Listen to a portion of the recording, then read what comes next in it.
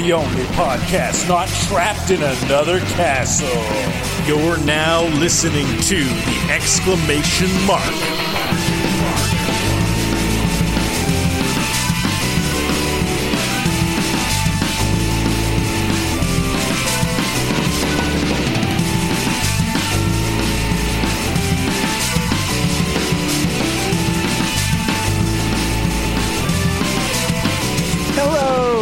Welcome to the Exclamation Mark podcast, the only podcast that is not trapped in another castle.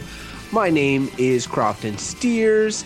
I am one of the two hosts of this show. I welcome you, all the listeners, international, coast to coast, what have you. You're all welcome. The one guy in Russia. The one guy in Russia. And the other guy in Canada with me. The Wedge Antilles to my Luke Skywalker, if you will. Red 6. Red 6 to Red Leader. Red 6 to Red Leader. I'm talking about Bo Schwartz. Welcome, Bo. Hello, everyone. How's it going? Thank you, Crofton, for the warm, awesome Star Wars intro. Man, I keep thinking about Star Wars, too. It's funny. I didn't make you Porkins. Is that bad? I don't... Porkins? I don't have a lot of Star Wars credits. Oh, okay. In terms of my knowledge. Let's just say he doesn't last long. But I actually have a question. A small bit of conversation, unless you have something really pressing at the top of the show. No, go ahead. But you brought up Star Wars, and I was up late last night, writhing in bed, agonizing over this thought, which is... It's good you ended with the thought. The Force Awakens, and this is... If it's a mild spoiler, you may want to skip ahead a few minutes, but I'm not revealing anything. There's stormtroopers in The Force Awakens. They're all... spoiler. They're all human, right? Why are there no alien races that are stormtroopers? I mean, it's never explained. I'm sure somewhere it's explained, but it's not explained in the movies. And I thought it was interesting that The Force Awakens, the new army, doesn't have, wouldn't they have expanded? Like, if you were building an army, like, why would you be that racist? It's racist. And they're the bad guys, so maybe they should be racist. But it feels like the galaxy doesn't really have... I don't know. It just feels like they take all kinds of believers as part of their ranks. But they're all freaking human, with some exceptions of people in high power. And the original 4, 5, 6, like the Star Wars A New Hope and all that... sort of makes sense because it's new and whatever.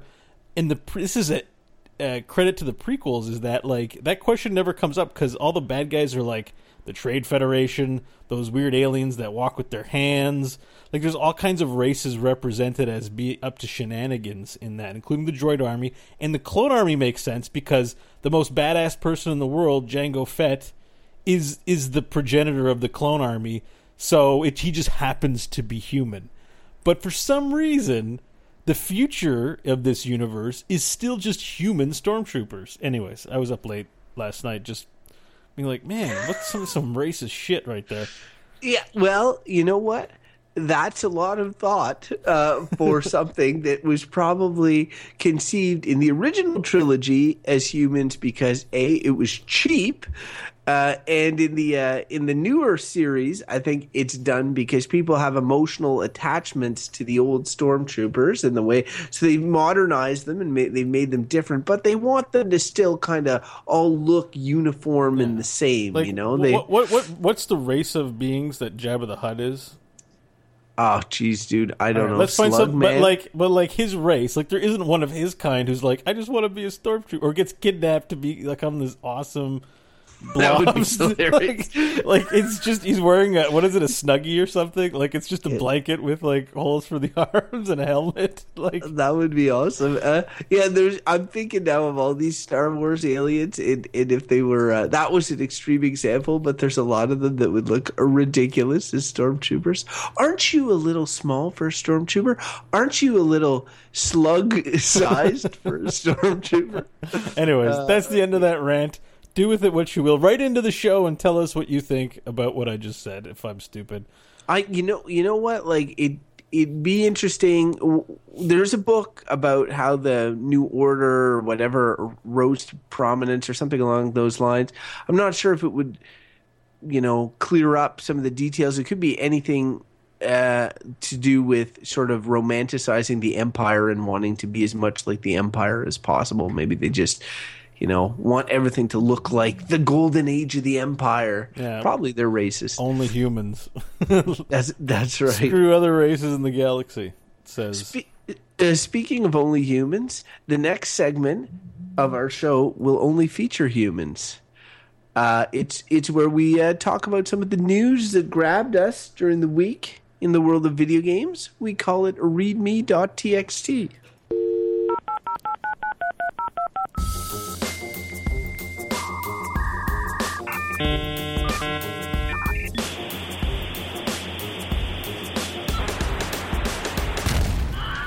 readme.txt. What do you call that scream, Bo, at the end? Oh, it's the Wilhelm scream. Yeah, that's all over Star Wars, the Wilhelm scream. It's in episode 4, in A New Hope, I know, whenever the stormtroopers either get shot or fall down some hole, that plays. Yeah, that's actually, and this is what I read, that Wilhelm scream is a joke between audio editors where like people don't really notice it that much, and so people were sampling it and putting it in other movies, and the tradition just kept on. Like, it's in every movie, dude. If there's a scream in a movie, an audio engineer has snuck that in, although now it's more of an archaic nod. I think more people know about it because of the internet. But predate the internet, and audio engineers are like, man, we're playing the world's biggest practical joke. We're putting this fucking same sound effect in every movie, and nobody notices. Fuck the audience. Yeah, they are dirty bastards, those engineers. I really appreciate the story behind that scream and wanted to work it into the show, and we did. So, Bo, in the world of video games, things are already ramping up. Like, we made it through the month of January here, and now a couple of big releases are starting. There's been a lot of games that are delayed every year. In 2015, there's a bunch delayed to 2016. I definitely associate 2014 with the year of everything being delayed to 2015. Like, 2014 had almost nothing. Everything got shipped to the next year. So, two of these games that came out to rave reviews this week were both tentatively scheduled for previous years and are now just releasing in February. That's The Witness, Jonathan Blow's The Witness, and XCOM 2. And by XCOM 2, we're talking about Jonathan XCOM. Blow is the developer of The Witness, right? Yeah. Okay. And XCOM 2 is the sequel to the remake XCOM Enemy Unknown, and not this. Sorry, what is it? XCOM Enemy Unknown, and not XCOM UFO Defense. The one that I played as a kid. There's also a sequel to that, I think, called XCOM 2. But this XCOM 2 is for the remake and is PC exclusive. Are you interested in either of those games, Bo? I wasn't interested in The Witness, except it had a cool graphical style when I saw it in Steam. But I'm seeing a lot of people on Twitter, that I follow, like, oh my god, I love The Witness, it's so much fun. Come watch me play The Witness, Witness. So this has captured people's attention, and so I'm kind of curious about it now. But it still looks like a puzzle game, and I have a lot of games yet to play. I don't know if this is going to be a high priority for me. See, what's funny is about The Witness is this guy. So this guy he's only released one other game, Braid, on Xbox Live Arcade. I think it came out on PC. I'm not sure. I played it on Xbox Live Arcade. So it was very well received. It was pretty much a one-man show. He took all the money that he made in that game and he poured it into his next game, which is The Witness. But it's been quite a few years since Braid now, so he's really worked on this for a long time. And he was featured in Indie Game, the movie or whatever. And a lot of people have strong opinions about him, I guess him as a person or whatever. But you cannot fault how much love and passion he has for the industry. So he puts out this game, The Witness, and it's essentially a AAA puzzle game, which is I can't remember, Portal, I guess. What's that one? The something principle that was on the Stanley Parable. Well, maybe Or the Stanley Parable. Talos Principle, I think, was That's by it, Talos Crytek. Principle. Yeah, I'm trying to think of other big name puzzle games that come out. Like it's not a well trodden genre, and this game kind of looks. The Witness looks a bit like Myst to me. But IGN gave it 10 out of 10, and it doesn't give those. Oh, really? Doesn't give those too often. And so, yeah, it's totally piqued my interest as well. And just as like sort of a video game appreciator, like I love a good power fantasy as much as the next guy, but like I feel like this is something different and that I owe it to myself to play it.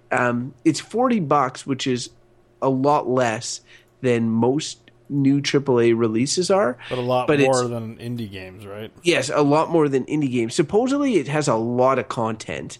And so it is interesting. It is in that weird space between those two. So I'm excited to try that game. Meanwhile, on the other end of the spectrum, you don't have something that's too different in the sense XCOM 2 is a strategic game. So it's like it's a thinking man's game. You don't play XCOM to shoot dudes in the face, even though you do shoot dudes in the face. It's like it's much more of like I have 75% chance to make this shot. Fuck, I still missed it. God damn this game, uninstall. It's a tactical turn-based shooter for those who like the methodical combat scenarios, and it's a management sim. Yes. Yeah. And this one is different because different in the sense that it presumes, which I think is funny, that you lost XCOM the first time. I like it. And that so now aliens have taken over the world and you are in the resistance. And I was tentative about that because there was a sequel to the original XCOM that was of similar, I forget, it was XCOM something or other. Anyway, it kind of sucked. And so I was a little worried that by getting away from the main tenets of XCOM, it was going to be bad, but the reviews are really good and I'm pretty excited about it. I'm also excited about the fact it's PC only because I feel that not graphically, because I looked at the screenies and it doesn't seem to be anything that the Xbox or the PlayStation can't do, but just like the potential for growth, maybe mods, different things. The fact that it's built from the ground up for PC is kind of cool. Well, it's my opinion on it, and I don't know things, but like they could, like Skyrim has mods on PC, and then they developed a Xbox console version. I think the main issue is that at the top-down design, when you know you're heading to console, is that you've got to make the controls and interface work for both. And when you don't have to, if you just say it's a mouse and keyboard, best played with mouse and keyboard, that frees up, I think, like Civilization. I mean, God, who would play that on a console? It's designed for a mouse. Like, you know, it's best played that way. But if they had to consider controllers, they'd have to think about the way, not putting too many buttons in place because they've got to map all that to a controller with like 9 buttons, you know, so... But don't you think that if you have like they developed a pretty good system for the previous consoles, and like if you plug in your Xbox controller for the new one, don't you think it's going to work with the controller? Well, They'll probably have some sort of system. Maybe. I assume it's going to be jank, though. It doesn't mean that you couldn't do a controller thing, but I think it's a different beast when you design with it in mind versus you add That's support true. in it for later. You know, that's like... Because it impacts the initial design, I would say. Like, when you're thinking about what are the buttons and what are the things people do, you've got to plan that early, and then it flavors everything, I think. Like, if that makes... That's just... I'm talking out of my ass, but... No, But it makes sense. as a tactical turn-based game, there might be things it can do that controller limits. It's the kind of game that I'm like, I would never want to play with a controller just as a PC gamer. So, if most of their money was made on PC... And because they have sales to reflect on the XCOM on the console version. If they're like, well, 10% of our sales were console, then why are we developing for console? Why? Let's just save us the trouble and not bother. Because you know. Yeah, no, it makes sense. It's funny. It segs pretty nicely into this next bit, which because I've been playing this Star Citizen Free Fly event. I wanted to try that, yeah. So it's going on now. So Star Citizen, we mentioned on the show before, Chris Roberts' Kickstarter giant feature-filled crazy space simulation game. So they've made for the next 5 days or something, they have a free fly event where, like, if you haven't donated, you haven't paid any money or whatever, and you just want to try this and see what it is, you can go in and see what's there. And I've sort of been confused with Star Citizen because they've really, like, the communication surrounding it has been, transparent, but almost in a negative way, in the sense that they keep releasing things like features and stuff, and it's just, you end up being like unclear of what's actually in the game, because now it's like alpha 2.12. I'm like, what does that mean? Like, what is in there? And so I downloaded, it was like 27 gig download or something like that. And then I started playing it. Also, I got my fancy new PCs. I wanted to see the nice graphics and stuff, and it looked nice. It's janky, which makes sense because it's an alpha. But one thing that I noticed was I hadn't played a PC game in a while that had been like designed for the PC, like designed. I mean, and so Bo was just talking about the controllers, and it's funny because it works perfectly with the Xbox 360 controller. And I was actually choosing often to use the Xbox controller when I was walking around like hangars and stuff, because you can use it or whatever. But like when you play, the way it's meant to be played is most keyboard, but the keyboard you're using like every single button imaginable, and I'm like, oh geez, because you have to go to this menu to see the key bindings, and I was like, oh, I wish I had like some sort of printout, because it's just I would be like, okay, I got my craft lined up here we go, and then I'd hit a button. I'm like, okay, so I wanna go slightly faster. Let me hit this, and then I'd hit a button, and it'd be like landing gear disengaged or whatever, or engaged, and I'd be like, oh no, which button did that? And then I'd hit it again, and it would be like releasing flares, and I'm like, no, I don't want flares. And then I'd be like, I just want to put the landing gear up because I can't go fast. And then I'd hit another button, and then it would like pitch my whole ship 90 degrees or something like that. And I'm like, oh no. And then the computer would be like, hey, your trajectory is going to lead you into that space station. I'm like, I know, back up. It's like landing gear engaged. I'm like, no.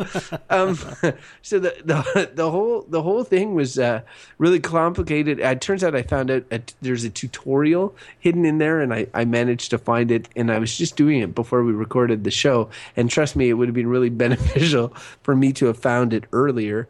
But it's clearly a game that benefits from being PC only, like in terms of every button imaginable they have on your keyboard. And if you were flying a spaceship, you'd probably use more than just 4 buttons, right? That's the fantasy of the space sim, is that, like, ships have all these knobs and switches, and even airplanes do now. Like, flying is not just so. If that's your kind of thing, you do want the full range of the keyboard in your control scheme. I will say, Bo, it did make me excited for a VR, because when you have like you tap Alt twice, you will go into free look mode, and then you can sort of look around your cockpit. And there's a lot of stuff, they take full advantage of that, and I thought was cool. But it will be really neat if you could just like be in free look mode all the time, which is what I'm assuming the new Eve Valkyrie and Elite Dangerous and all that sort of stuff have already. But for me, I was just, because it's very, I was always alternating between free look, and they have this maneuver. Like, I was trying to learn how to fly, I really suck. But the mouse sensitivity, I think, was out of whack. I'll have to fix that. But it was really funny. There's if you hit caps lock when you're going, so say you're going real fast in one direction, if you hit caps lock, your ship will continue to go in that direction, but then you can pitch the whole thing and face the other direction while your ship is still flying. Oh, that is awesome. I get what you mean. You're talking about like some Fast and Furious move. Like, yeah, exactly. Like, you 180, but you're reversing at the same speed. But now you can't see what's going. Like, you have to know what's in front of you, because now you're facing the other. So there's a guy on your ass. It sounds like a dogfighting move, basically. Yes, yeah, for sure. But anyway, they teach you it in the tutorial or whatever. Of course, I crashed into an asteroid. But Yeah, no offense, Crofton, but I think you're gonna spend a long time sucking at that game if you start. for sure I will. I think like I actually have a joystick, like flight stick type thing. I think I dust it off for this because it's just not like for me. It's just not worth it right now. Maybe I'll talk about it a little. Learn how to use your flight stick. Yeah, the flight stick will make it better. How does this work? Yeah, I just the natural pitch and whatever. And for a flight stick, for me, like that's again the VR element. Yeah. Of having that headset and then like because your character on screen is holding a flight stick or whatever, so are the touches nice, like the animations for that POV that you've seen? I know I think you flip your helmet before you put it on when you get in the cockpit. I didn't notice that. I did notice that there was a lot of little touches that were really cool. So the areas I'll just talk about what's available on the free or in the mode that I played. Is it so they've got a hangar, which I think was their first thing that was released, and it's like it literally is this empty hangar, and you can walk around it, and any ships you bought or this free ship when you're cheap like me. Is available, and you can go and sit in the cockpit. You literally cannot take off. You just can sit in the cockpit and be like, oh, this is what the cockpit looks like. I guess it's good for inspecting your ship if you bought a ship or whatever. So the hangar is pretty much boring. So what do they give you, like a trash can with a rocket on it because you don't own anything? No, I don't know what it was like. Because I ended up having the choice. I'm not sure what the name of the ship was in my hangar. Maybe it was a Hornet something class. There's a lot of ships, I think. But what I did end up doing was I left the hangar, and there's like an elevator, and then you can punch in like codes to teleport to like two hub areas, if you will. One of them is just like what I imagine a cityscape on a planet is. It looks like a more futuristic version of Blade Runner. There was a zillion other players were there. It was really funny because they all looked the same. Like they all have the same facial model. So it was like, I was like being in some weird clone world with like everybody's your clone. But it was fun to walk around. There was enough, like it was a big enough area. There was a bunch of stores. You couldn't really do anything in the stores, obviously, but you could go in and see sort of how it was set up. And it did remind me a lot of games like from Chris Roberts, like Privateer or Wing Commander. Privateer in particular, where you'd be on a planet and you would choose to go to different stores or whatever, and there'd be a little graphic in the background, and then you would navigate through the menu. Like it's total overkill for what you're actually going to do in these stores. Like you walk into a store and you're just going to sell your scrap there, but they have like all this animation and crazy shit going on, and so that's one place, this planet, this Coruscant type planet. The other place was a space station, and that space station is interesting because there's all these like hibernating rest pods. You start in one, and then you can go and you can order a ship. And I had a choice of 3, and then it's put on one of the landing pads. You can go out, you can get in it, and you can fly around. That's where I first learned that I didn't know how to fly because I hadn't done any of the tutorial shit. The tutorial stuff is located in the menu. You have to go, and there was this dogfighting module that was released at one point, and it's all supposed to be like a sim, but I didn't even do any fighting against other players. Man, I can barely keep the ship in the air myself. So I just did the tutorial, and I was learning to fight against this drone, and there's this guy it was the most cinematic thing. He's like, get in, follow my moves, and taking off was a huge bitch. I almost crashed taking off.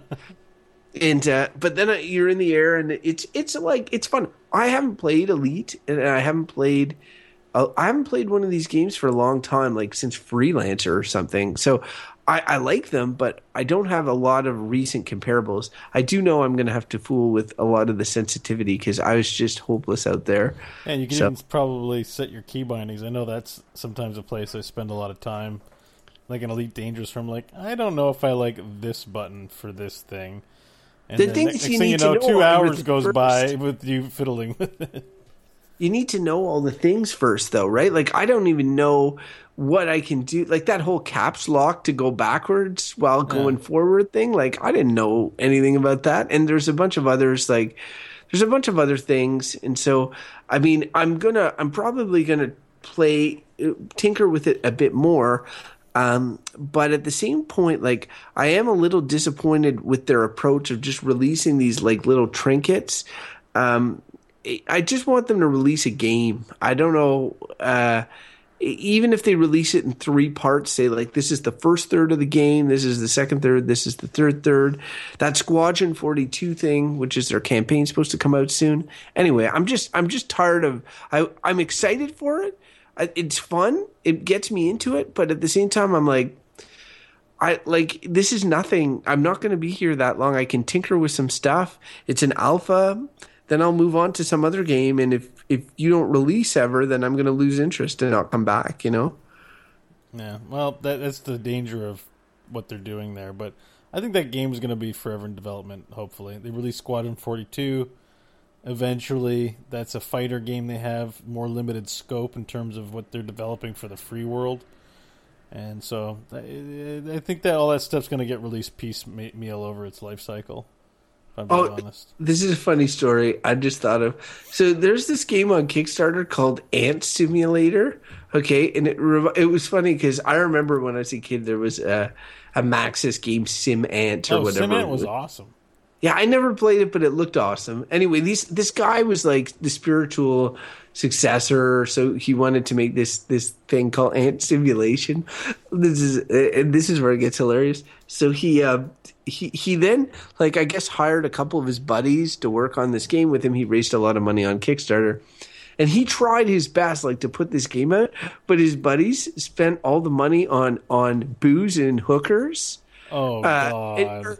Or no, booze and dance strippers. Wait, yeah. I'm looking up, because I have to know a little bit more. I just found an article about it. Yeah, on Forbes. Booze and strippers. Yeah. So he said. So anyway, the guy who did the Kickstarter now had to tell all the backers that I'm sorry, I got no money and this is canceled because my meathead friend spent it on strippers and booze. So it was funny because I read this article, and in the comments below of the article, like, there was this guy who had used the handle Chris Roberts, and his comment was, so what you're saying is you can just apologize and and leave with all the money and nobody will ask questions? Interesting, or whatever. And I laughed out loud at that. I was like, oh, Star Citizen, you'll never be released. I love those, like, because you see them on there sometimes, like, I saw one, Jon Snow was on there, and so it had nothing to do, the video with Jon Snow from Game of Thrones, but someone had referenced him, and then an account named Jon Snow with Jon Snow's picture like showed up and responded. Like, he knows nothing. You know nothing, Jon Snow. I just think it's funny that's out there. That's a thing on comment section that I find is a positive force in commenting. People are being clever. No, for sure it's true. Anyway, so Star Citizen free fly events going on now. You can check that out. The other event that was going on was the Division went into beta. Supposedly it was extended a day due to popular demand. I actually, of all the games we've mentioned, aside from Star Citizen, The Witness and XCOM, The Division is the one that I've kind of been the most excited about, just because the first trailers I saw of that game, just, the post-apocalyptic setting, the graphics, the world, it looks so wicked, but my enthusiasm is being tempered by delay after delay. Yeah. And so now I'm not as keen on it anymore, although I will probably check it out, especially the reviews when it comes out, and see if it's worth jumping into. But people seem to be into the beta, so that's a good sign. Like, if there was, due to popular demand, it was extended, then I feel like that means the game is probably half decent. Anyway, it was pretty heavily watched on Twitch for a while. So, did you see any of it? Yeah, it looked boring. Are you sure? I saw about 2 seconds, and I'm like, meh. I don't know, man. It seems like a game we could play together. It looks like fun. Like you go around as a team and stuff. You're exploring these dilapidated New York. I don't know. I think at a certain point, like they're gonna have to get me with the trial. I don't. It's not a game. Wasn't that at E3 when we talked about what they were showing at E3? They showed some of the Division, right? Yeah, Yeah, they have drops too. Like there's legendary gear, or there's gear and stuff that I could see hooking you. Meanwhile, the immersiveness looks like it might hook me. I just see it as kind of like a best of both worlds type situation. to me, it's a game I'm gonna want to get a taste of before I put down whatever money they're asking for this game, because it'll cost a mint when it's released. Oh yeah, it'll cost With all the other stuff coming, I think it's a pass for me for now. But it could be, my mind could be swayed. I miss our PlanetSide 2 days, bud. Well, now I have a PC. I can run it pretty well. What's a game that you would be willing to buy day one, Bo? Well, I think it's going to be free to play, so I don't have to buy it. But Paragon open beta sign up started, I think, last week, like a few days ago. Remind me what that one is. This is the Unreal MOBA. So Unreal, makers of Gears of War, Oh, Unreal yes.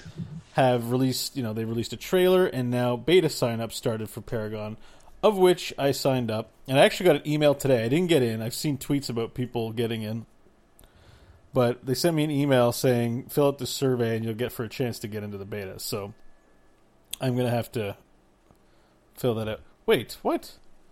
Thank you for what? Okay, so I got this email today. Oh, correct dates. Yeah, I have to fill out the survey by February 3rd.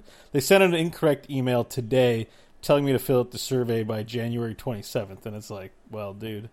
Anyways, that's not that interesting. But I'll be filling it out because, I do a show about MOBAs, and so, I feel like when something interesting in the MOBA front comes up, it's useful to explore, but also it's Unreal doing, with Unreal pedigree, doing Unreal things, and first-person shooters are not unique. I know Gearbox is coming up with Battleborn, but the Gearbox pedigree versus the Unreal pedigree, it's just no contest. So I'm interested in what this is going to be.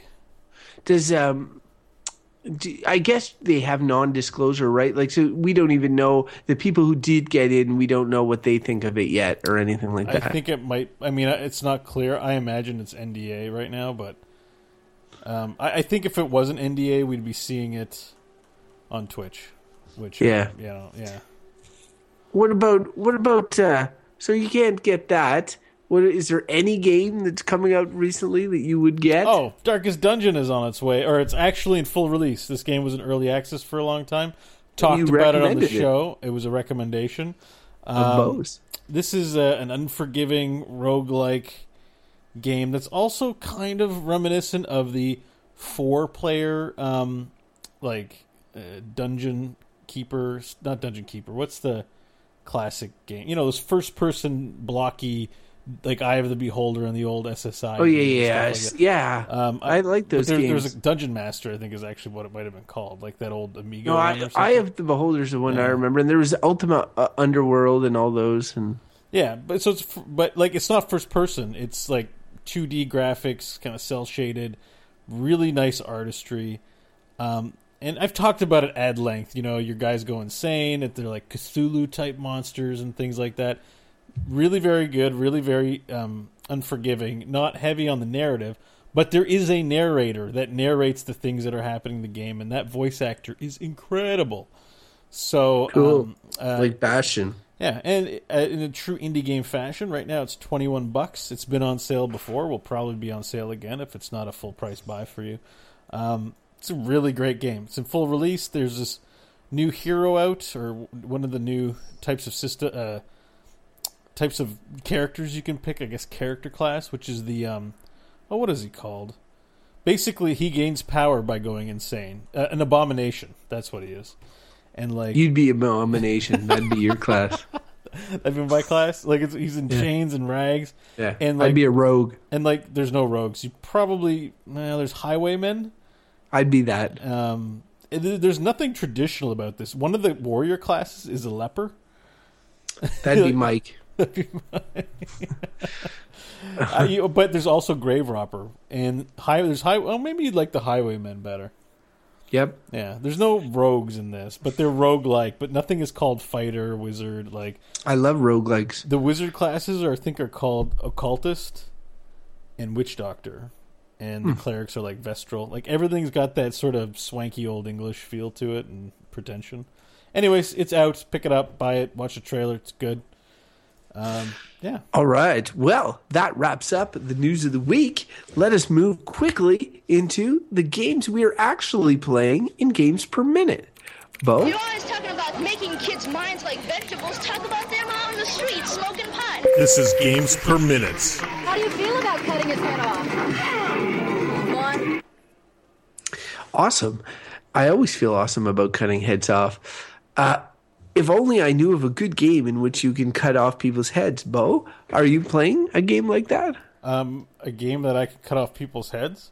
Yes. You can't really cut off anyone's heads in Diablo 3. I was thinking of Diablo 3 when I said it, though. I know, but there's no real head-severing decapitation mechanic. But that's why they do, like, turn a lot of monsters into mush. A lot of great ragdoll effects. You get especially good feeling when the ragdoll hits the screen, like it actually flies so hard it like just hits the monitor. It's pretty cool. Sweet. But yeah, not much to say here. I mean, we've talked about Diablo before, that game that's been out forever that constantly puzzles Crofton as to why I keep playing it. Are you playing it again? Yeah, Season 5 is out, and there's new items, there's new set dungeons, new features. You Do you have start to back pay from money for that? No, it's an always online game, but you buy the box and the expansion. Those are the only two purchases, and then when there's a new season, you automatically get it? Yeah, there's no other microtrans or anything like that. And so Season 5 comes out, and I rolled a monk and just had a lot of fun. And so I sort of binged on that for a few days, as is the Diablo way. There's now 14 levels of difficulty, so Torment 10 being the highest. I have Torment 10 on farm, so I can just do that content and get gear. And I've gotten as high as like Greater Rift level 60, which is about 15 notches above the highest difficulty level. And right now on the leaderboard, the highest is 81. I don't think I'm going for the leaderboard, but that's the gameplay, is to just try and do harder and harder and harder. At that level, do you just die with one shot? Pretty much. So you've got to really be tactical about some of your defensive cooldowns, like special abilities, and the types of gear you pick. So I could get really detailed about how I'm doing it, although if you're a Diablo player, you probably know what I mean when I'm saying I'm using like an Innis Temperance set for my monk. It's probably pretty standard stuff with all kinds of mystic allies. And the Desert Shroud rune in Epiphany. By the way, a monk has an ability called Epiphany. It's just the coolest ability name ever, because it's like you push a button and you have a great idea. You have a great realization about the truth of the world. Oh man, folks. I think I'd be curious, like, to see a chart of all the games that Bo has played in his life and the amount of times that he's played each game, because I feel like Diablo 3 may be the top all time. Like, I think it might be too, actually. Like, I was thinking about it, like, because I mean, if it's not that, it's another Blizzard game. But like, I know you've put in the mileage on Diablo 3. It's a game that keeps on giving every season. So is that all you've been playing? No, I also tried out this game called Fractured Space. It is like Star Citizen, a space game, but it's actually third-person view of a ship, and it's a MOBA. Sounds Another weird. MOBA. But I've never heard of this one. But it's still in development, early access. But it was a free weekend, and because I played on the free weekend, I own it now. So if you didn't play on the free weekend, you have to buy in to play it. But I get to play it in perpetuity, because the long-term goal is that it's a free-to-play game with microtransactions. Huh.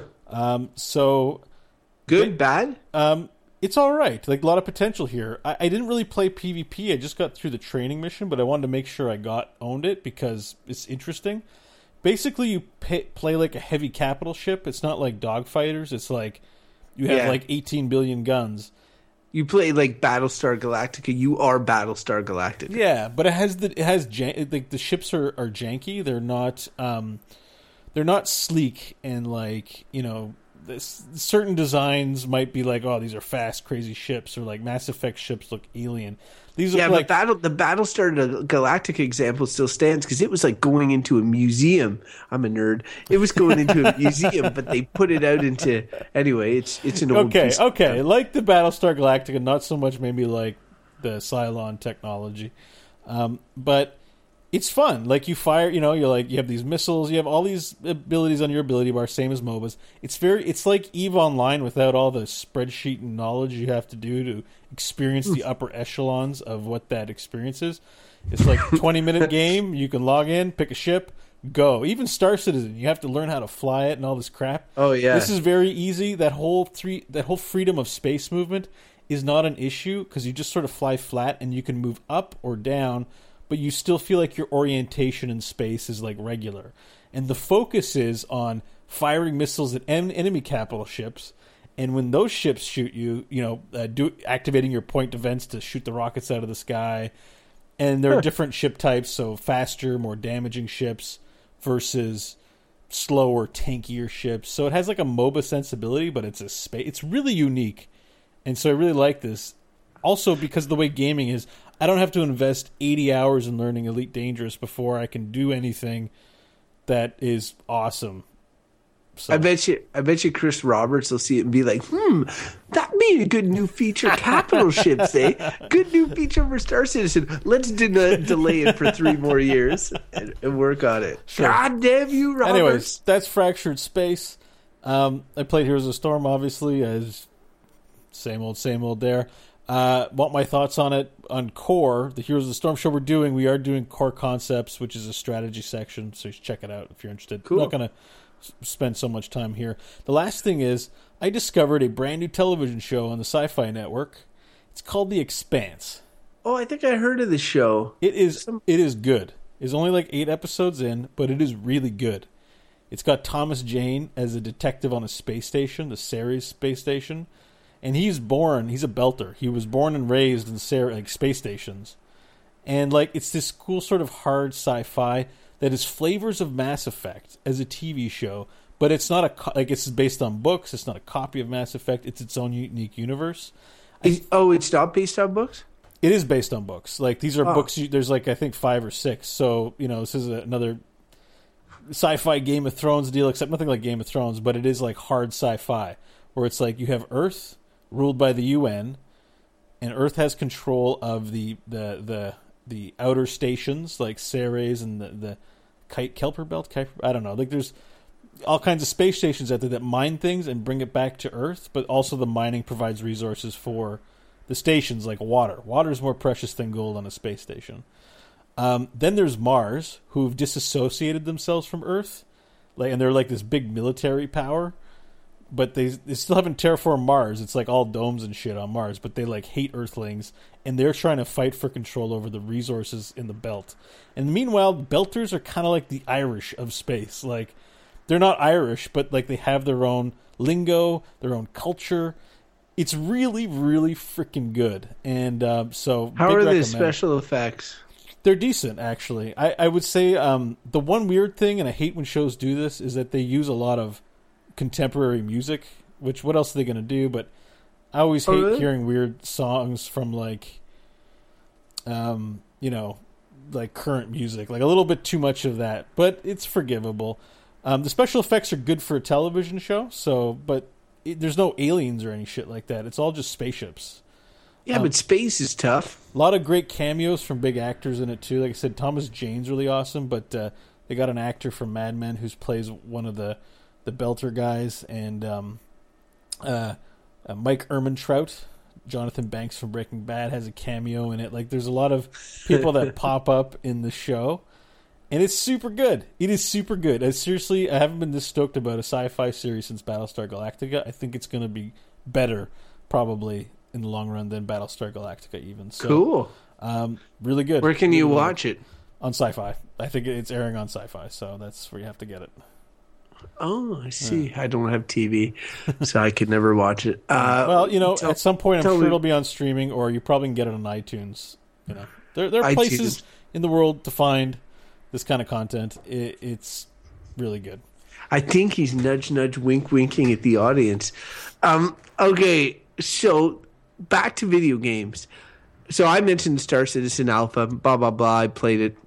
I'm going to probably have more impressions of it in the future. Sure. Speaking of sort of alpha type stuff, even though it wasn't an alpha, Metal Gear Online, which is the sort of other than that base capture thing in Metal Gear Solid: The Phantom Pain, there's also a whole you access it from a different menu type thing to go into Metal Gear Online. It was released later. And it's much more of a traditional kind of death match with Metal Gear elements. I played a bit of that. It was fun. I always judge those things based on how quick I die. Because if I started up playing Call of Duty right now, I would just get fucking destroyed to the point that I would rage quit. I know I would. Whereas Metal Gear Online, I was actually killing dudes. And I felt like I was obviously getting smoked a lot more than I was beating people. But at the same point, I didn't feel like I couldn't do anything. Right. And the gameplay, you're playing in areas that maybe from the single player game. So I already had a certain knowledge of maps and all that, which is obviously beneficial, and of game mechanics. So I had a kind of good time. I see it's gotten kind of bad press. It's not as good as the main game. What do you want? I haven't spent that much time on it, so I guess that's telling. What I have spent a lot of time, or some time on, is the Order 1866. But were you familiar with this? I remember a lot of hype surrounding it. It's sort of a steampunky, very visual game. That it was notoriously short. I know I was interested in it, but as someone who doesn't own a console, I guess it passed me by. But sounds like you've stopped by to check out its wares. Well, here's the thing. You're right. Everything you said is more or less true. It came out last January, so January 2015. Oh wow, yeah, that is a while ago. It's a while ago, but a year is sort of a good time to step back and take a look at. Might have been beginning of February. It might have been right about now. Anyway. It's a year after a release of a game is a good time to step back, take a look at it, and be like, okay, how did this go? How was this received? Was it received fairly? How does it look after a year in the rear view? Now, I'm only playing it now, and I got it for $10, which is not much money, incidentally. That's nothing. I bought it on sale on the PlayStation Network over the Christmas break. It was a bunch of games. And so the two things people will tell you about the Order 1866 is, one, it has nice graphics, and two, that it's very short. Those are the two things that everybody says in the reviews. They'll be like, we have to tell you the graphics are really nice and that it is short. So I don't know what I expected from playing the game, but I expected it to be there was a lot of 6 on 10s, even some lower. There was the occasional higher, but I didn't really have that high expectations. Needless to say, I have been very pleasantly surprised. The game has nice graphics is a grand understatement, in the sense that it has nicer graphics. I played Star Citizen on high graphics, and then I'm playing the Order 1866. Now, it's not a fair comparison, okay? It's not a fair, for many reasons. One is a giant open world space game. The other is a tightly scripted action game with less assets and all that sort of stuff. But man, it looks better than I don't think I've ever seen better graphics in a video game. I have a good computer. I'm playing Metal Gear Solid 5, which was in Game of the Year contention last year, on pumped up graphics on my computer, PC version. And next to the Order, it looks like ass. The Order is ridiculously good graphics. So there is that to say. It does have nice graphics, crazy good. And two, the production values are insane. Like everything from the animation to the voice acting to the sound editing to the script to all, like all of it is it, even the creative behind it is super impressive. Like now I haven't finished the game, which is funny because like everybody's like, oh, it's so short. I'm like, I have yet to finish the game.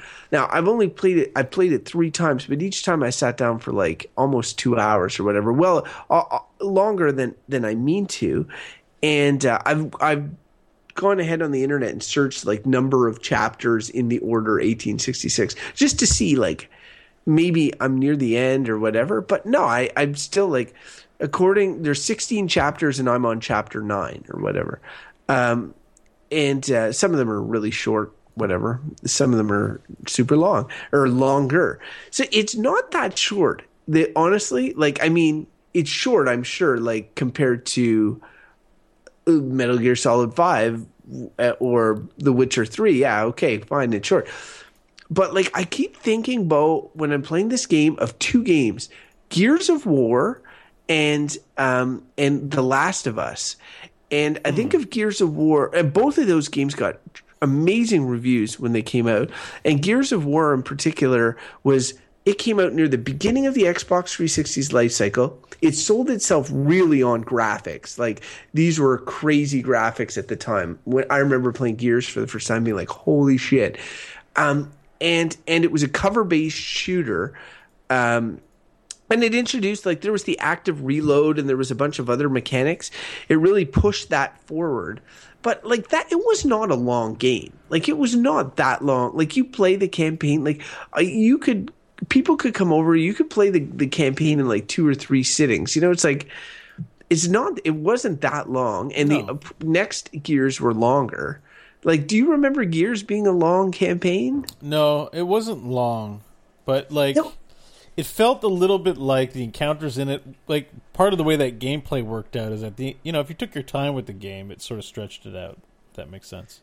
Yeah. Oh, and that's exactly as well. And also how often you died. Now, the first thing I did when I played the Order 1866 was I cranked the difficulty to hard, because there's certain games you want to play on hard, and there's certain games you want to play on lower difficulties. And I knew this game was supposed to be short. I wanted it to last. I'm like, I'm probably only going to play it once. Might as well play it on hard. That was a good choice because it's not even that hard.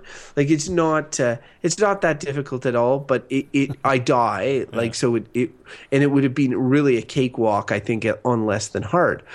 So the graphics and the story are so, because like compared to Gears, the Order has a way better story, way better script, way better characters, all that sort of stuff. The Order it's much more of an adult professional game. The fact that it exists and people are just fixating on the game length when everything about this game screams quality is ridiculous. Now, okay, the cover gameplay mechanic is played out a bit, and their innovations, if you will, are like you build up a meter, and if you hit a button at one point, your guy will go into like Wild West mode with his pistol and like bullet time, and he can shoot like 4 guys pretty quickly. And all the knights of the Round Table, of which you're one, have drunk of the Holy Grail, and their blood they drink. They have these little vials around their neck of black blood, and so when you get taken down, you know how in Gears, like you drag yourself along the ground. Well, the same is true here. Like you're dragging yourself along the ground, and then they give you maybe 5 long seconds of like where you can't res yourself, and at that point, if an enemy shoots you while you're dragging yourself on the ground, you will be dead. Okay. But so you sort of like get into cover, and then it'll prompt you to drink from this vial, and then once you drink from it, you have to tap the X button, and then your guy gets up, and then you immediately want to get back into cover. So that's the other sort of, aside from the regular cover shooting, it's like they've got the Wild West thing, and they've got the sort of res thing, but aside from that, it's a plain vanilla shooter, right? Third-person cover shooter, but it's good. Like every environment is super well crafted.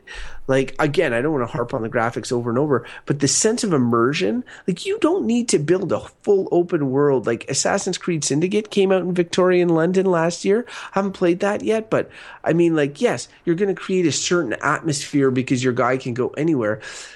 But like nobody in Victorian London were scaling up the side of a building and running around the roofs and swinging on things. Like you're not going to feel like you're in Victorian London. And this game has a bunch of things like supernatural elements, werewolves, vampires. Nikola Tesla's designing your weaponry. It's all ridiculous, crazy shit. It sounds cool. So, sounds cool. Yeah. It is cool. It is cool for sure. But like your guy is not like he can do stuff like there's some athletic things that he does, but for the most part, a lot is scripted. It's about an experience. And in that way, The Last of Us jumps to mind, where in The Last of Us, the intro to that game, the prologue, before you get into the main game in particular, is super tightly scripted. Like you can't do shit. You pretty much are going through the motions. You got to do, quick time event here to break the glass of the car to get out of it. You pick up your daughter. You got to walk here, but you can't. They're putting you on a course in The Last of Us in the intro, but it's super emotionally powerful and it ends really powerfully. And there is something to be said for those experiences. And the Order 1866 has a lot of those like tightly scripted moments.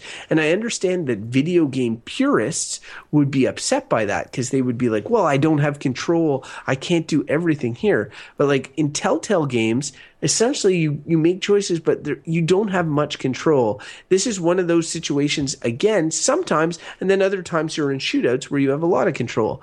So, I mean, I feel like this game really got short shaft, and I haven't finished short shift rather, and I haven't finished the game, so it could turn to shit at the end.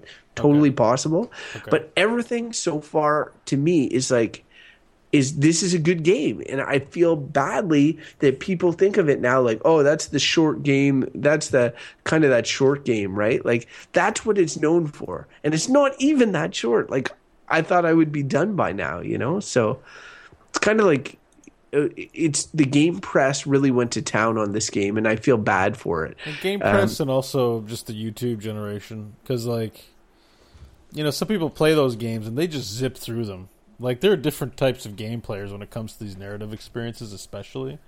Where, like, if that game doesn't offer replayability in the form of some kind of content, they, like, zip through it and they're done. It's so short. Well, what's funny about that, Bo, is that I understand that because there's very little in terms of collectibles as well in this game. But when I was, like, when the original Xbox came out, I got this game called Dead to Rights. It was an Xbox exclusive. You play this cop. He's got a dog, and pretty much it's an action movie. And that it had a kind of, at the time, what I thought was a good story compared to The Order. It's garbage, right. But it was like, it's like, corruption, and the cops got to go and take down all these guys, and like there's a lot of gameplay, and there's a lot of like the shooting mechanics were Max Payne inspired. Bullet time, you could send your dog for instant kills or pick up weapons. They even remade it or made a version of it on Xbox 360, I think. But that, to me, that game at the time when I played it, I wanted a game to rent for the weekend. Like my wife was in Boston at the time. I just was like, I want a game I'm going to play this weekend and have fun doing it. And that was that game. And for me, The Order 1866 is the spirit of that game, the type of game that you can be like, I have Friday and Saturday night free this weekend. I want to play a game. Yes, it's not going to be like hundreds and hundreds of hours. I'm like losing interest in Metal Gear Solid 5. It's petering its way out. Yeah. And yeah, maybe you don't want to spend $70 on The Order 1866. Maybe you wait till it's on sale. But honest to God, like the way people have treated this game, I feel sad because I know it's not going to get I think it's unlikely to get a sequel. And I feel like it has all the makings of like when you look at Gears 1 and then you look at Gears 2 and Gears 3, when they introduce Horde mode, they introduce all these crazy things. What is there in Gears 1? There's nothing. You can play the campaign on Insane and collect dog tags. And I think there was some small deathmatch multiplayer mode, but there's really nothing compared to like the sequels that build on them. And the Order's never going to get that chance. I don't think so. Well, that's unfortunate, but at the same... Yeah, it's sad to hear. It's just funny because like before playing, I was always tempted because it is one of those like sort of male power fantasies where you're like this big alpha male, like Gears of War or whatever. And I'm always tempted to those sort of that escapism entertainment. And there was the sci-fi and the Victorian element. All of that was appealing. So when the reviews came out and they weren't great, I was like, oh well, I'll wait till it goes on sale. But I kept checking the sale prices, so I knew I had an acute interest. But I expected to be disappointed when I started it up, and I really have not been, and it's been really involving. And it's not, there are flaws with the game, and if you look at games that emulate movies, this is one that's clearly emulating movies too much. Like it's too much of a cinematic experience, and therefore the gameplay side of the coin is kind of shortchanged. But I mean, I think every once in a while, a game is worth it, even if it's unbalanced in that way. Something that's too gamey can be good. Something that's too cinematic can be good. And I think this one is like, when I'm playing this game, sometimes graphically, and I don't want to gush over the graphics too much. When I'm playing it, sometimes it's like I think about these cutscenes in games like Final Fantasy X that I would play the game, and every once in a while there would be a cutscene. And I remember going over to our friend Mike's place, and like he would have these cutscenes saved, and he's like, check out the graphics, man, in these cutscenes. And all they were was like pre-rendered sequences, right? Like it's like going to see Toy Story or something. I mean, it's a pre-rendered video, but like you're watching these cutscenes in the order, and you're like, holy shit, these are amazing graphics. And then it just suddenly you're like, wait, I can control the dude now, because they always keep it letterboxed at all times, so you never really know when the cutscene's over. Actually, the letterboxing's kind of annoying, but then you're walking around and you're like, holy crap, it's like I'm controlling a CG cutscene. I mean, it's crazy. So like graphically, it's just out of this world. So does it get a recommend from you at all for people at $10?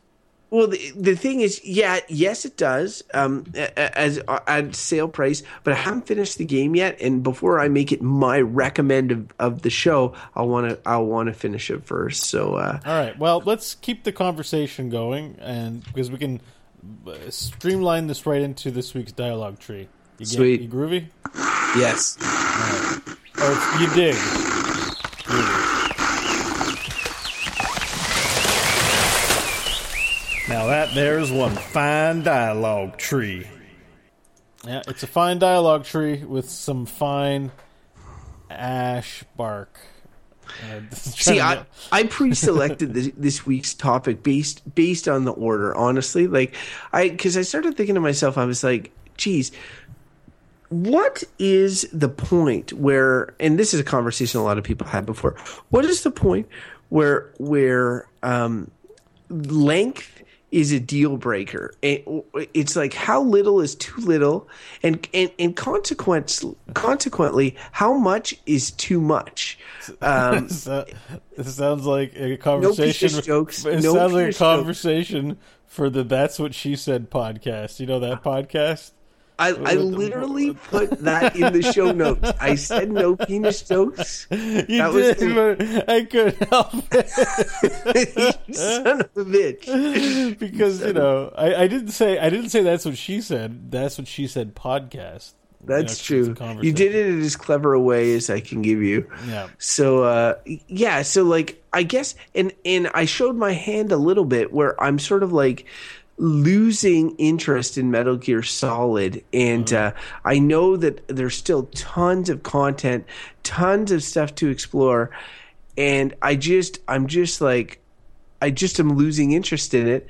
And then meanwhile, the Order I'm super into, and I know it's going to end, and I'm still going to be into it and be like, oh, I wish there was more Order, you know. So like, I have a few games in the front of my mind. Which? Yeah, go. So I got to talk about two. So I'm going to talk about one, but don't stop me until I talk about both. Full price game, like $60-$70. I think it was like Call of Duty 2 Modern Warfare way back. That campaign was like 10 hours. I was pissed. I didn't walk into it kind of like, I think I had played some of the original Call of Duties, and those had like what felt like a reasonable amount of campaign in it. Maybe my memory was off. I still feel like that's the case.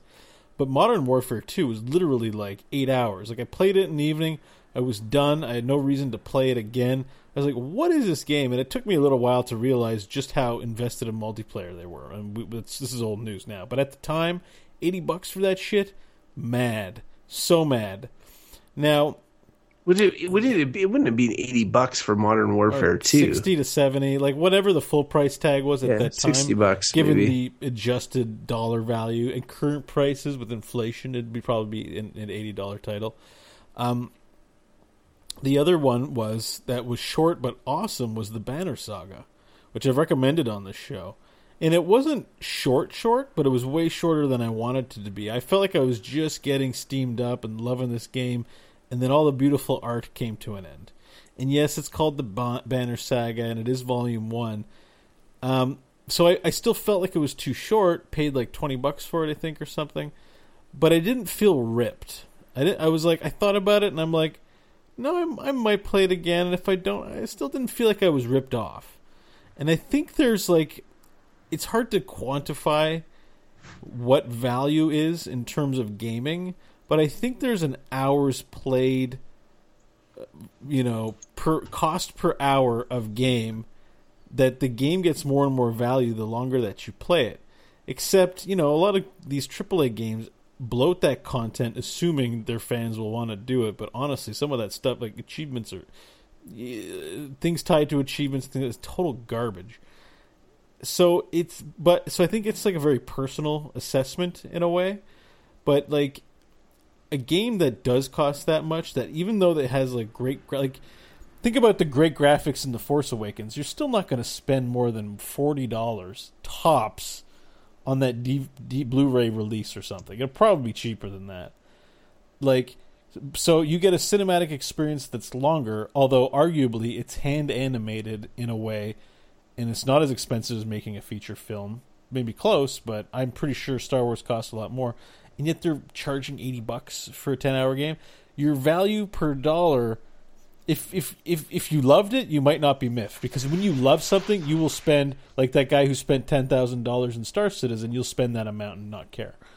But as a casual gamer picking up games to have reasonable experiences with it, it can really blow. I think there is a line that you cross where it's like there's either not enough content, even though it's great stuff, it's too expensive, and the make work content, get this achievement and do this, or I don't know, just these dumb like repeat really boring parts, or play it on super insane mode, like not really content that speaks to a wider audience. So that's sort of how I look at it. It's hard to just peg one answer, right? When you were talking, I was thinking about how time and money are of different value to different people. So you're talking about like how it really frustrated you that this campaign was 8 hours. And I was thinking about it. How long would it take me to play an 8-hour campaign? I'm like, it would take me, the most I could sit down and play a game right now would be 2 hours. The most. So that means I can play, if I got the most time to play, then I would finish it in 4 sittings, right? Which is probably what the order is going to come to for me. Yeah. So at which point, like, if I had a really satisfied experience, and I think of my friend Breck, who's a lawyer and trying to balance time, and like he asked me for a game to buy one point, and I'm like, I gave him some suggestions, but he ended up buying Skyrim, and I was like, why would you buy that? And then he played like. He got to like the beginning village and then didn't play for a month, and then came back and then got a little further and then didn't play for a month because he has no time. So the value that the game he should be looking for is something that delivers the maximum value to him in the limited amount of time that he has with it. Meanwhile, there's people that have no money, tons of time. Those people, like, especially me, like, I think of me as a kid, like, I wanted games that would last as long as possible because I knew that I only got maybe two games a year. Whereas now, like, I'm sitting on Bloodborne, Fallout 4, I'm halfway through or whatever, Metal Gear Solid, and why did I pick up the order? instead of picking up Bloodborne or picking up Fallout is because I knew that it was of limited time and that I could enjoy it and have this experience. It was a break from Metal Gear. There was a break from anything else I'm playing. And it fit in my schedule. But when that game comes out, instead of appreciating it for what it is, being like, this game is like, this is a short game with insane production values and insane graphics.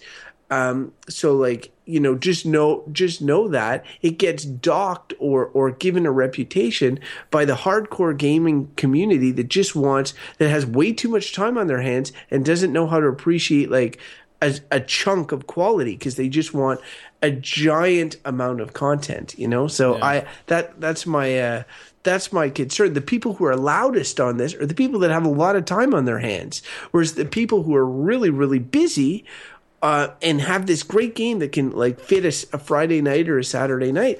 I mean, they don't get heard because they've moved on to the next thing, even though this would fit their life cycle perfectly. You never see that in a review. This would be a great Saturday night rental, or this would be an amazing, this. You will have a really good weekend with this game if you get it. It's like no, this game sucks because it's short. That is a good point. Actually, is that I don't think that some of the reviews speak to the needs of its different audiences. Like everybody assumes you're a no-life gamer, with all this kind of time on your hand, and ranks it in that way. We're like, I guess if you work in the gaming industry doing reviews, you kind of are a no-life game. I mean, you spend your time writing about games or playing them, but like, Joe Sixpack, who works 9 to 5 and does some family shit and has to work on the house and wants to play a game on a Saturday night or Saturday afternoon for 3 hours, like, he's got to find someone that speaks to him to make an informed choice about exactly what you just said, which is actually, I think I saw Breck, not to out Breck too much, although he probably not listening. He was playing Wolfenstein: The Last Order, which would probably be a good choice for him. First Blood, whatever that new awesome one is. I think we probably talked about it. The New Order, great game, shortish campaign, but not too short. Definitely, I wasn't disappointed with my purchase. It was a really good gaming experience, so I was like, really happy for him that he's playing that because it's really good. and it probably fits. It probably fits his lifestyle a bit more.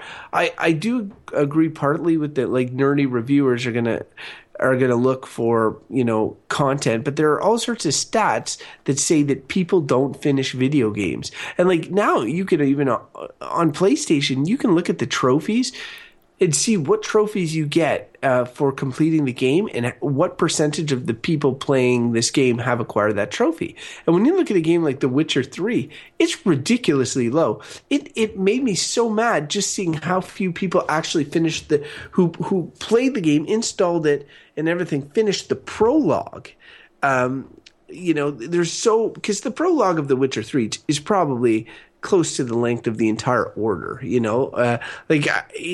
It's a fairly lengthy prologue for a fairly lengthy game, but at the same point, it's like nobody's finishing games, and so you make a game that is completely finishable. And like if you're breaking it down dollar to dollar, like you just gave the Star Wars Blu-ray example. Let's say the order is 8 hours, right? Let's just say it's an 8-hour campaign.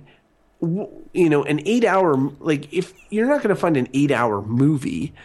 So you're buying like maybe it's the equivalent to a first season of one of those elite shows that's only like 8 episodes or some shit. Yeah. So how much do they cost, right? Like I just feel like even if you bought it at $70 or whatever and you knew what you were buying, you had tons of money and you're like, I am buying this game that I know will be a graphical showpiece for my system, will be really entertaining to play through once, maybe twice if I played it on normal.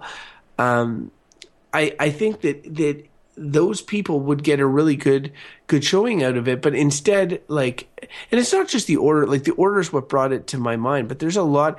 I remember. I think was it Max Payne 3? There was some other game, and that game was long too. The single player, but people were like harping on, oh, it's so short or blah blah blah blah. Well, because you could probably stomp through that on easy mode, like. It's not that long.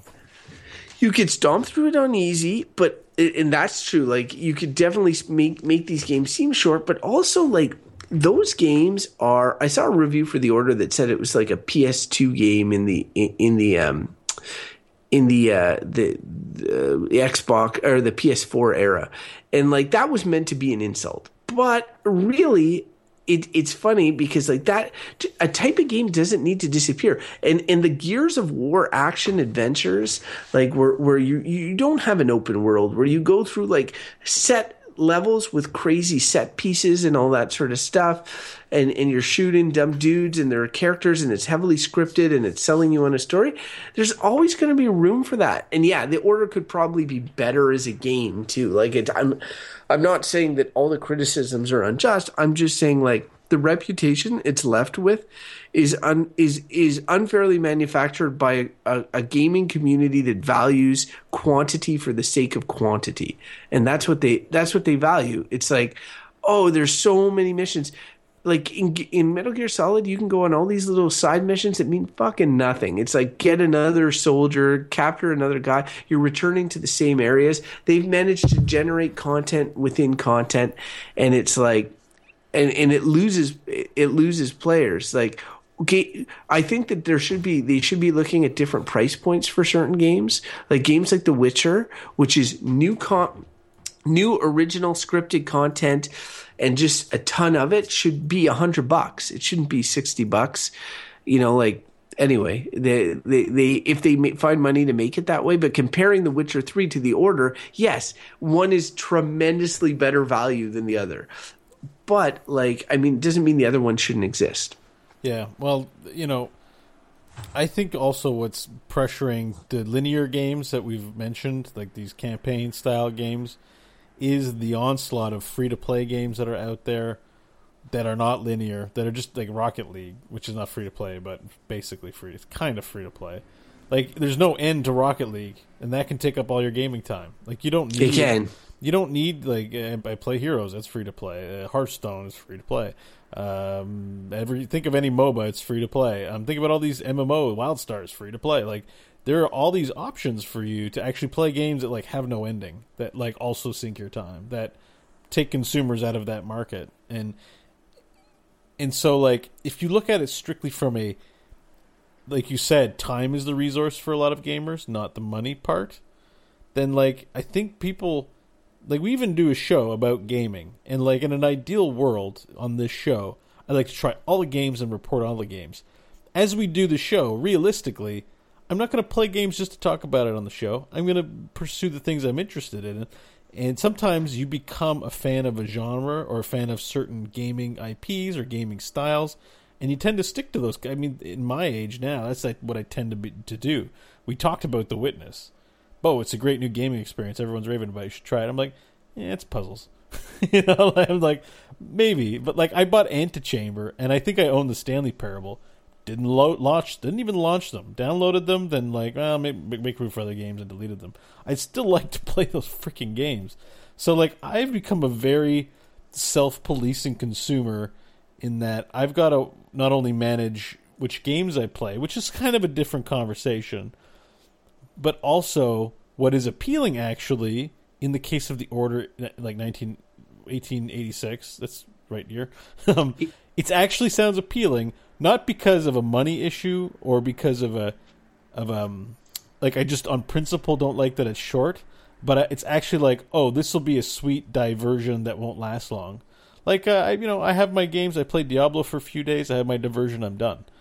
Except that game can go on forever, but also playing it for a few days. You're an analogy of Call of Duty 2. I know how you'd react to The Order. If you hadn't been properly prepared, you'd have played through it and been like, I can't believe this is done. I was just getting into it. Man, this game is too short. I know that would have been your gut. Especially games that are good. That's the issue, is like when the game is actually good. The mechanics are fun. Everything's rewarding. In the case of Bonner Saga, like, and that's all I get. Like, I want to do more. Give me more. So hopefully the second volume, which is coming out soon, has more content than the first. But see, yeah, and I think that, like, if you were talking about free to play, let's say the order was just, no, it cost a ton to make, but let's say they released it for free. And price is always taken into account when talking about these things. I guarantee you that game would have gotten at least 8 across the board. Nobody would have been like, it's too expensive or it's too short. It's too short, but it's free. It's not actually that short. It's just that it's too short for $70 is what people are saying. Yeah. And that's why I find like price is intrinsically connected with this and the idea of getting value. And people are talking about it more, but I think as gamers get older and have more full lives and have like balancing issues and priorities, I think the way that games are reviewed are going to have to change, because like games like The Order now are extremely interesting to me. When I know I'll be able to play this game this weekend when I have some free time and get through it, that's a selling point for me. And maybe I don't want to pick it up full price. Maybe I want to pick it up less, but I'm going to pick it up at one point because I'm past the point of renting games, which is what I did. And if there was a store, maybe I would have rented The Order, but I got it for like $10. And at one point, like if there are more games like that are releasing and can make money with the hardcores that are spending $70-$80 when they come out, then a bunch people halfway through the year at $60, and then maybe people at the year at $10-$20. Like I can wait. But I want those games to exist. So I don't want every game to be 100 hours. I don't even want every game to be 12 hours. The Last of Us is a 12-hour campaign, single-player campaign, and it needed that campaign. It made sense. It wasn't full. It wasn't like fluff. But Max Payne 3, it was a fluff. At one point, it was just like they needed to have more levels of you killing more dudes, and it just made no sense, So... Yeah. I think we've beaten this one pretty good, and I think that we're running long, so we should probably move to the next segment of this show, which is actually where we cut through the chaff and we find the gold. It's inventory management. We answer the question, spend your cash or vendor trash. Woo!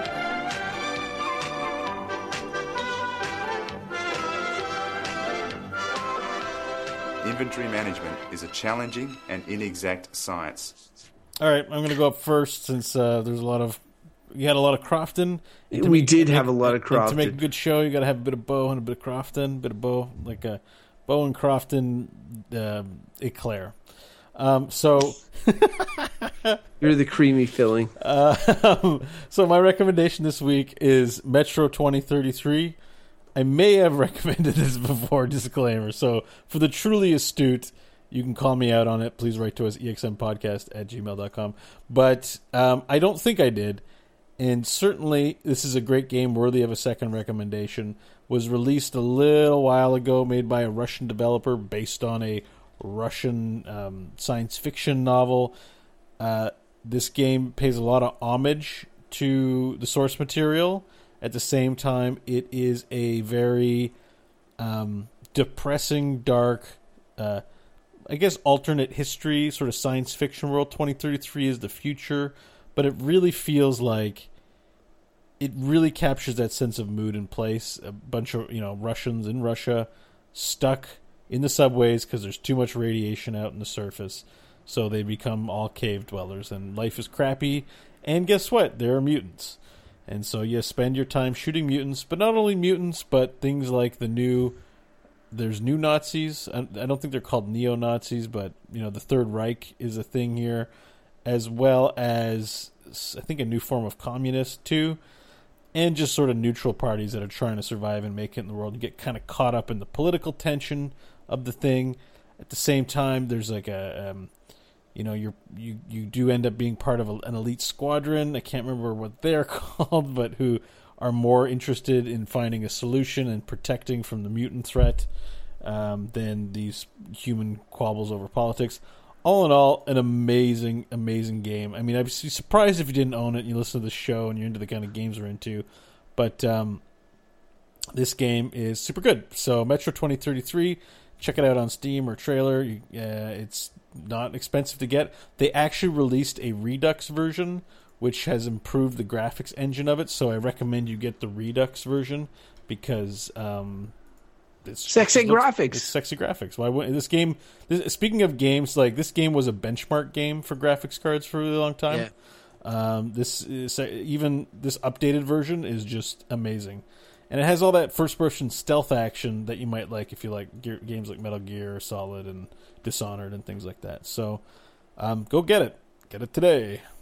I would say that while it's got a longer campaign than a lot of games too, it still fits into that, like, the Wolf, especially compared to Wolfenstein, like the idea of like it's you're playing it not for the online, you're playing to have a solo campaign experience soaked in atmosphere and all that sort of thing, and you can get through it like, you know, and it about the time you'd get through BioShock or something like that, you know, like probably 12 hours or something. I can actually give you the stats on this one because you probably played it multiple times. No, I don't think so, actually. Well, I did actually start a second run through that I didn't finish, so it would be inaccurate. Oops. My recommendation for this week is a game of similar time period in terms of creation. It's called L.A. Noire. A lot of you probably heard of it. It was a Rockstar game, but made by Team Bondi. Not without controversy.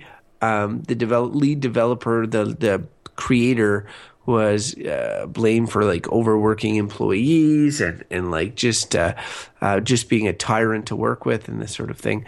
That said, the end product, judged as a sort of its own thing, I still think is a flawed masterpiece.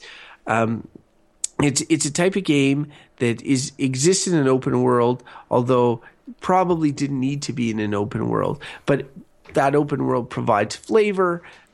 You're solving cases as a detective.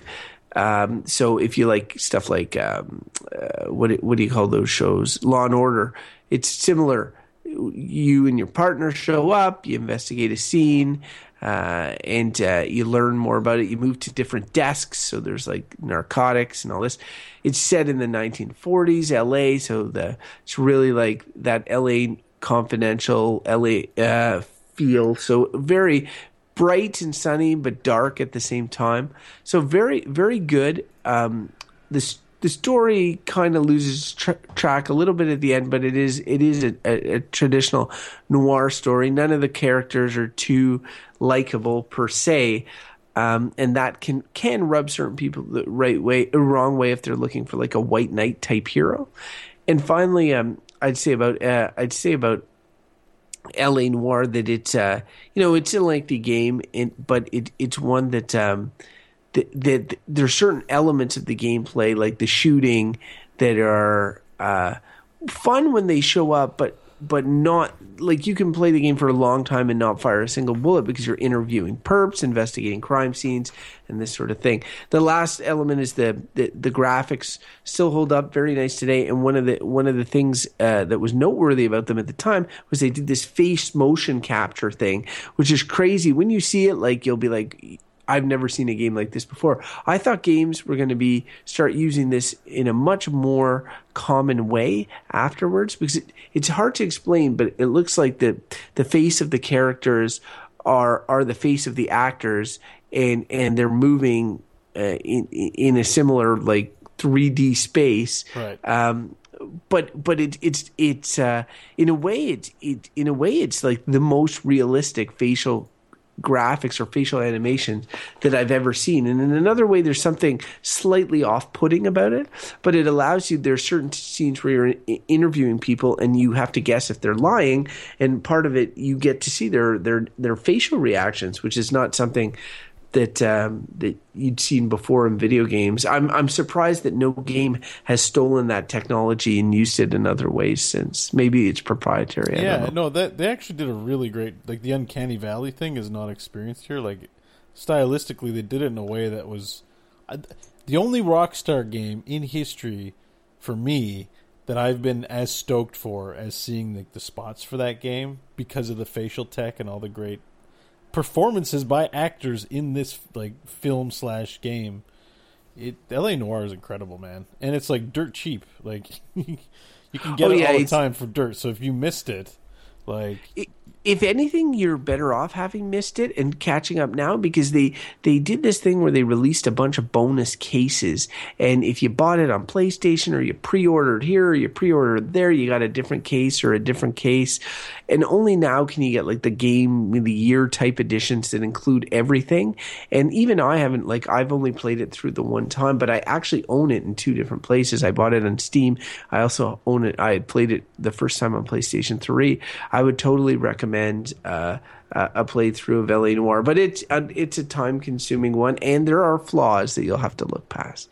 Anyway, my recommendation: LA Noire, Bose, Metro 2033. You can't go wrong there. Two good games. Speaking of things you can't go wrong with, you can't go wrong with more EXM. EXMpodcast.com is our website. You can find all our episodes there. We'd ask that you follow us on Twitter at EXM Podcast to know when we're live streaming, like we are now, on twitch.tv/EXM Podcasts, generally on Monday nights. You can also email us at exmpodcast@gmail.com. We'd love to hear your comments, ideas for conversation topics. The dialogue tree in particular always needs new leaves. Send them to at exmpodcast@gmail.com. We're on Facebook, facebook.com/exmpodcast. Throw your likes at us. We would love them. And finally, we have a sister show. It's called Good, Bad, or Bullshit, where Bo, Mike, and I pick up a random topic. We discuss the hell out of it. It's good, bad, or bullshit. And you can find all the episodes of that show at goodbadbull.com. And finally, all this promotional stuff is leading to the main two products of this show. And I'm talking about Bo and I. We are individuals of an individual nature. Bo, if people want to find you on the internet, what would they do? They can find me on Twitter at Bo Schwartz, where you can see what I am up to. So, the podcasting thing, great JPEGs that I like to send out sometimes. You name it. There's one up there right now. Go to Bo Schwartz and look for a JPEG featuring Mr. Han Solo. And you can follow me at Crofton Steers. No fancy names here, fancy Twitter handles, just our real names. No fancy JPEGs. No fancy JPEGs. And now, with all that housekeeping out of the way, we will move into the final segment of the show, the Master Game Theater Quote of the Week.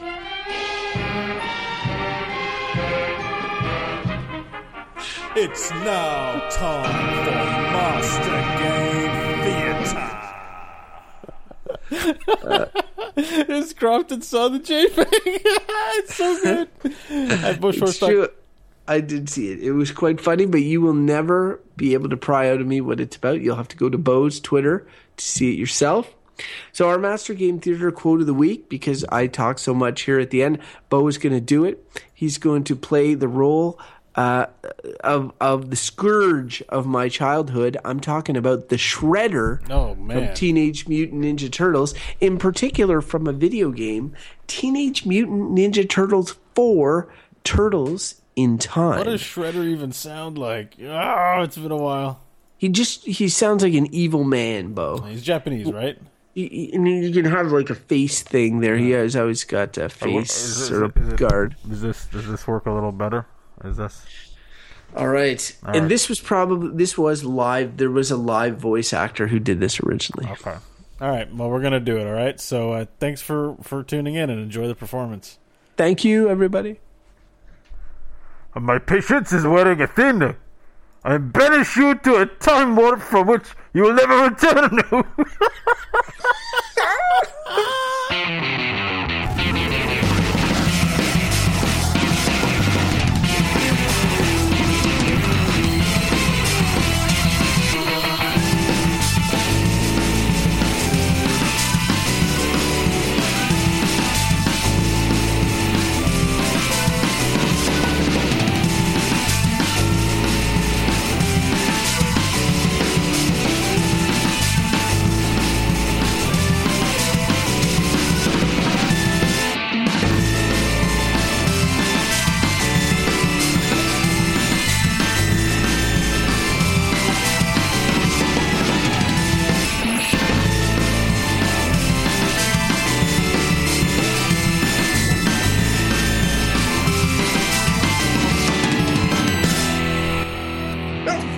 I nail it?